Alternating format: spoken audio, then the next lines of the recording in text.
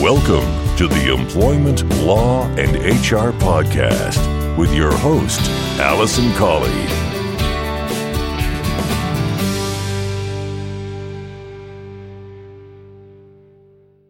Hello and welcome to this episode number 49 of the Employment Law and HR Podcast. I'm your host, Alison Colley. I'm a solicitor and employment law specialist.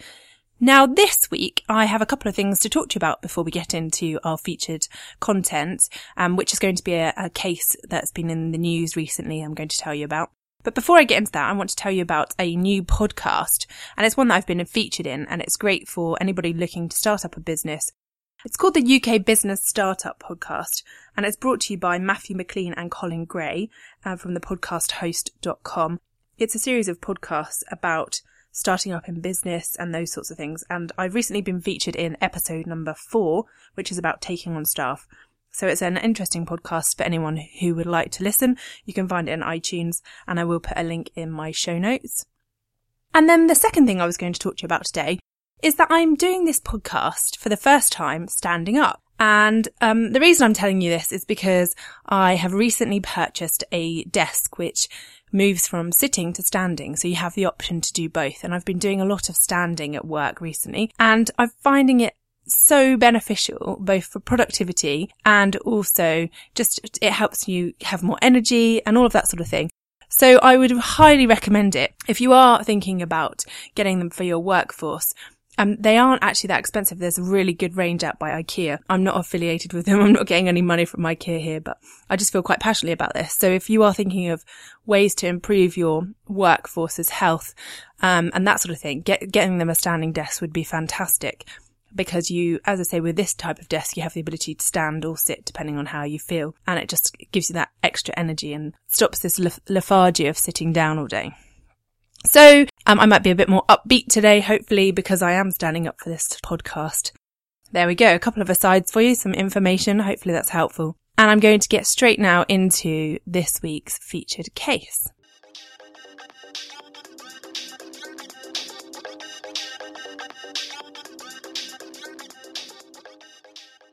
This week's case is Mrs. Kelly versus Covance Laboratories Limited. Hopefully I'm saying that correctly, but I will put a link in the show notes so you can find out exactly what I'm talking about if I'm not saying it right. And in this case, this is one that went to the Employment Appeal Tribunal, and Mrs. Kelly originally brought her claim in the Employment Tribunal in Leeds, and she made various claims against her employer, her former employer, for race, sex discrimination, harassment and victimisation. The reason for Mrs. Kelly's claims is that she's a Russian national, and in summary, she was instructed by her manager, Mr. Simpson, not to speak Russian at work, and that formed the foundation of her case.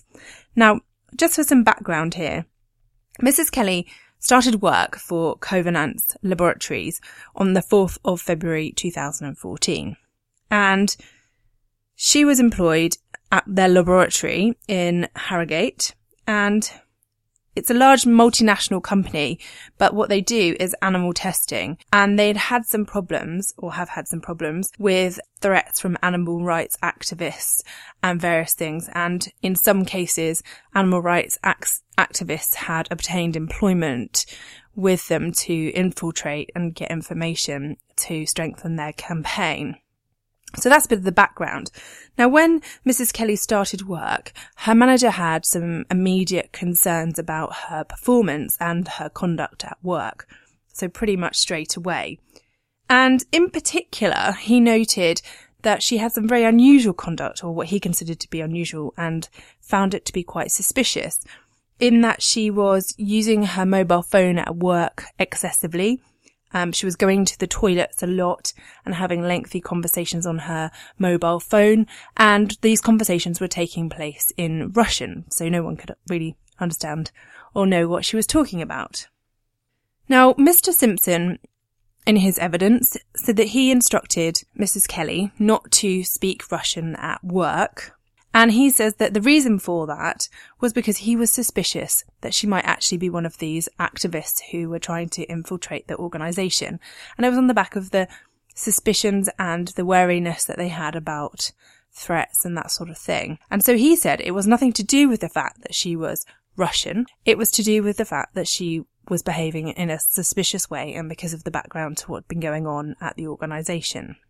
Now, this took place on the 5th of March 2014, so just a month really after she'd started work. Mr. Simpson gave her this instruction, and apparently there was an email exchange where Mrs. Kelly made no issue of this fact, and there were some other things that were discussed about her conduct and performance, and this was all okay. It was a rather reasonable exchange.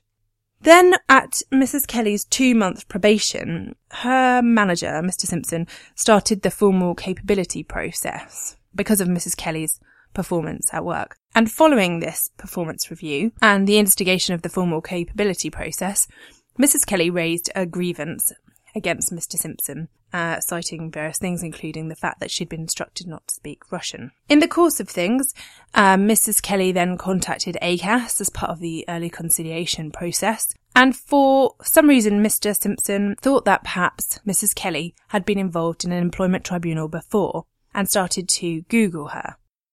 I don't know the motivation behind this, and I'm just speaking from my experience, but I can really see where the employer was coming from here, in that they had an employee who had been employed for 2 months, had been behaving suspiciously, was potentially, they thought, could have been an animal rights activist, and could have been trying to find ways to sabotage them.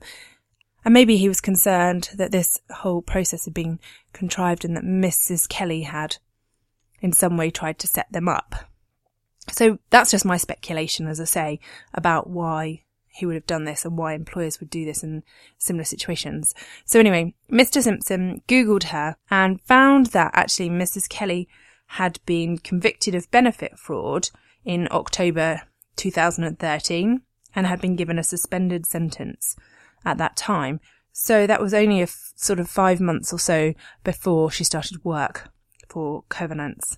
Following this discovery, the employer decided to instigate disciplinary proceedings against Mrs. Kelly on the basis that she had failed to disclose this conviction. And following this and the grievance process, Mrs. Kelly resigned. So she resigned from her employment on the 20th of May 2014, just over 3 months after she'd started working there.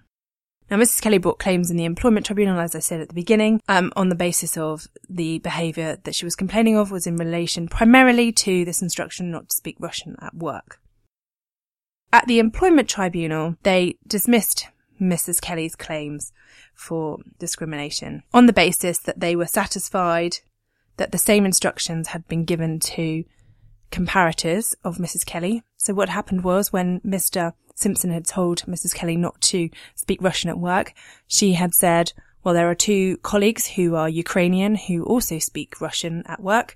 And at that time, when Mr. Simpson was informed of that, he notified those employees' line managers of the same instructions. So he asked them to pass it on to their employees as well. I don't think that actually that instruction was passed on, but there was evidence to show that the instruction had been given.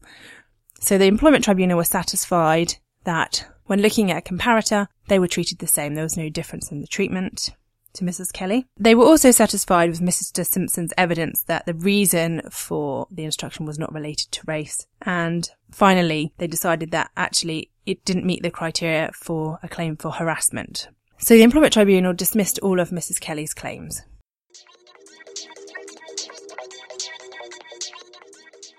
Mrs. Kelly appealed against the decision, and this was primarily around the claims for race discrimination and harassment. Now, the Employment Tribunal looked at what the legal principles are here in relation to these types of claims.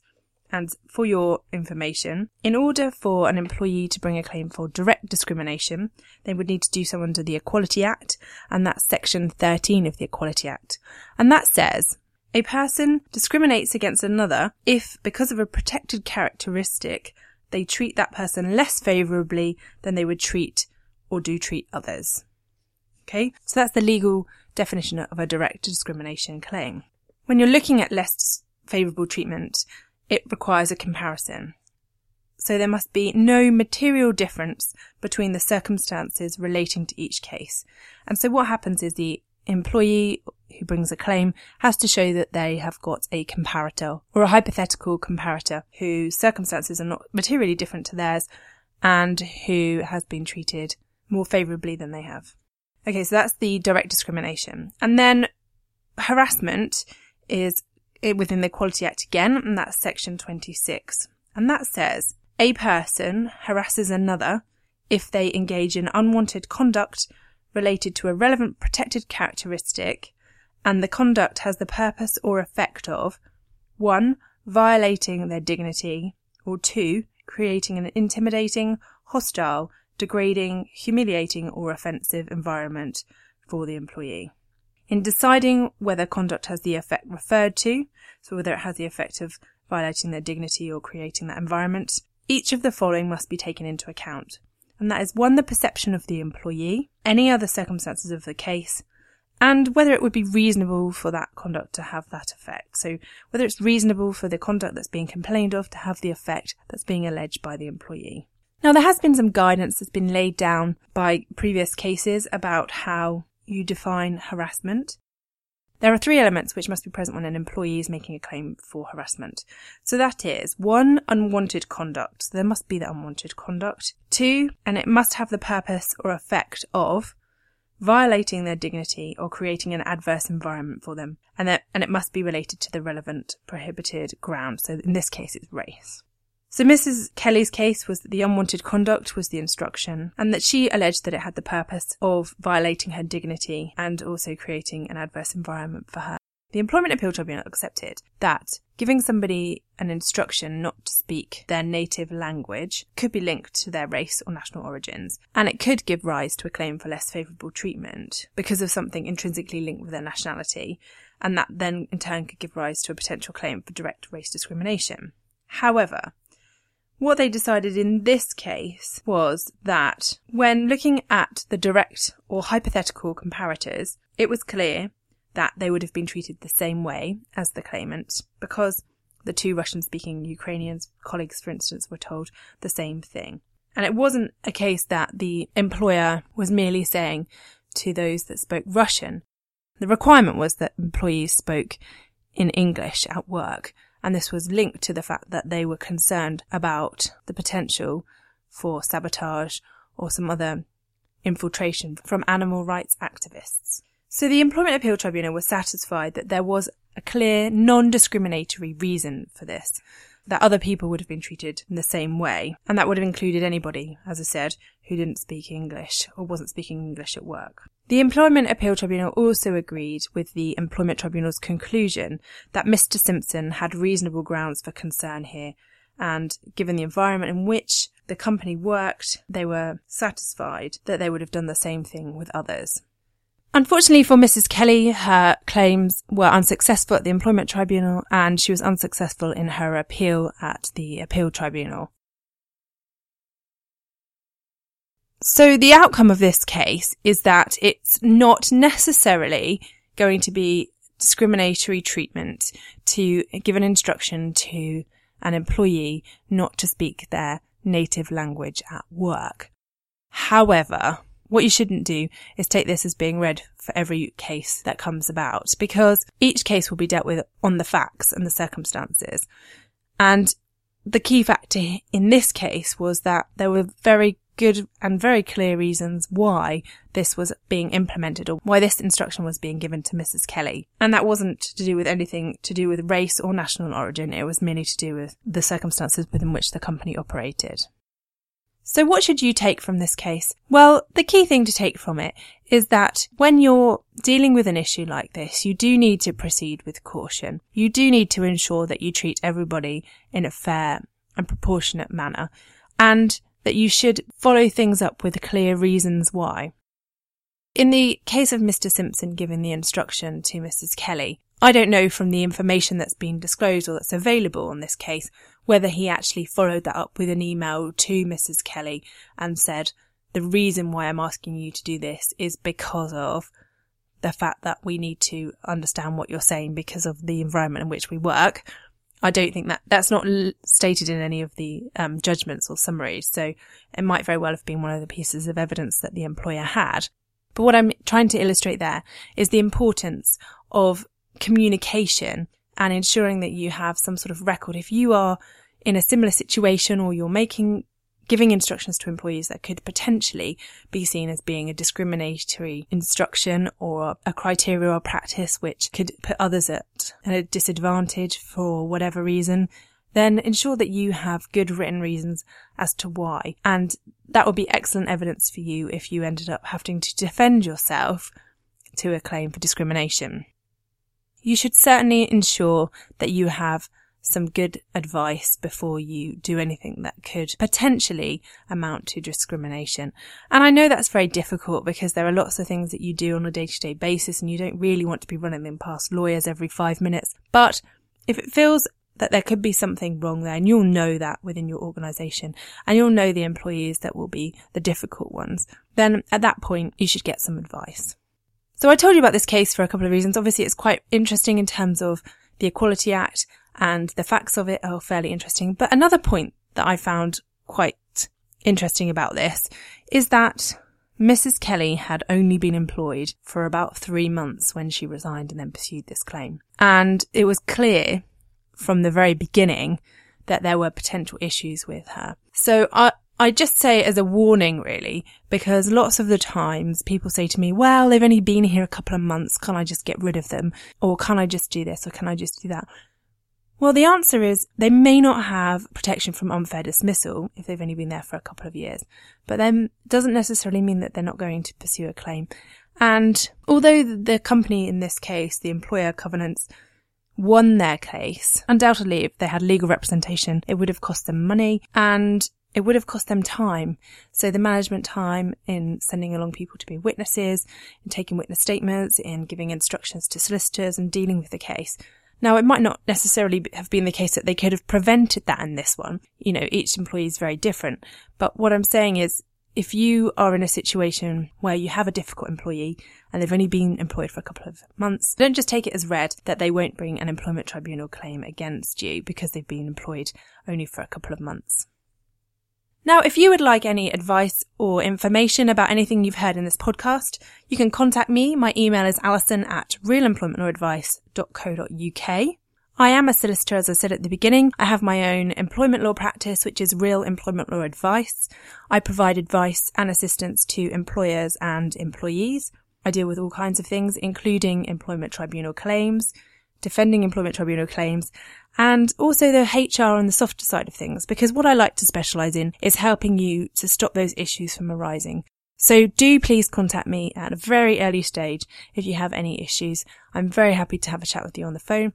It doesn't matter where you are in the UK, because I am able to advise you using the brilliance of modern technology wherever you are. Once again, if you do require any advice and assistance, please don't hesitate to get in contact. It's alison@realemploymentlawsadvice.co.uk. And if you don't want to wait for another 2 weeks for a further employment law update, I do have a newsletter which goes out alternate week to the podcast. So the next newsletter will be sent out on the morning of Monday, the 29th of February. And if you'd like to sign up, you can do so on my website. It's adviceforemployers.co.uk. Thanks very much for listening and have a fantastic week. Thanks again for listening. Just want to finalise by saying I wouldn't be a lawyer unless I had a legal disclaimer. So I must just say to you that the information in this podcast is for information only. It's general review and a general update. It's always necessary to get specific legal advice about your circumstances. So please don't rely on anything that you've heard in this podcast. But please do feel free to contact me if you'd like further information or specific advice.